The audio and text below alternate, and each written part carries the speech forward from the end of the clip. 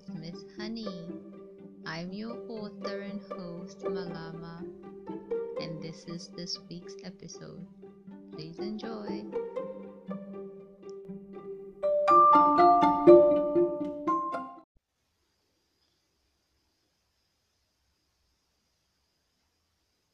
Enter the class jock.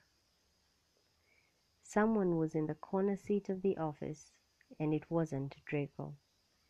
Carefully hunched over the screen to avoid attention, Matilda couldn't make out the stranger's face. Not one to pry, she let her curiosity slide and took her seat instead. She'd come in a good 30 minutes before the day started, at 7:00 a.m., for good reason, to get a head start on her emails. She'd just turned on her laptop when the pool bus arrived, delivering the first batch of expedients to the office. Amanda was among the new arrivals, and she was adorned in one of her best outfits, a straight, black and synthetic weave, the company's safari green shirt, pitch black skinny jeans, well, as skinny as a buxom woman can get, and matching high ankle-length boots. Without so much as giving her seat a customary warm-up, let alone saying good morning to Matilda, Amanda dropped her backpack and sauntered to the stranger's desk. Jeremy, Matilda learnt his name. It's been a minute, she heard Amanda speak sweetly just before leaning down for a hug. The stranger didn't say much, but mumbled something Matilda, yet again, couldn't quite make out, as he rose to slightly encircle Miss Garvett. He was a big fella, Matilda noticed, and his embrace with Amanda stirred as much curiosity with her as it did everyone else around the pair.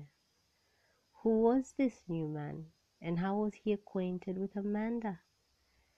Draco helped clear the air a little as soon as he arrived. With excitement and merriment, he welcomed the stranger over some friendly banter, apparently unfazed by the fact that he had just been uprooted from the corner seat and its prestige.